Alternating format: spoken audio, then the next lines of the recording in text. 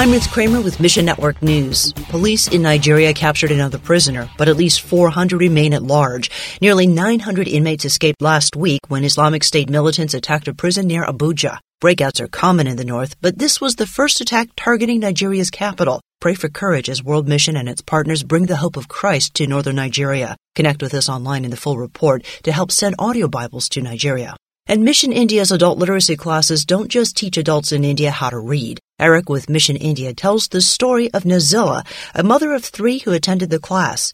Nazila's kids were malnourished, but the class also taught her about nutrition. She planted a garden which now feeds not only her family, but also supplies vegetables to the whole community. Nazila hasn't yet accepted Jesus as her savior, but the gospel seed has been planted by Mission India. Pray for adult literacy class students to ultimately seek new life in Christ. Mission Network News, a service of One Way Ministries. I'm Ruth Kramer.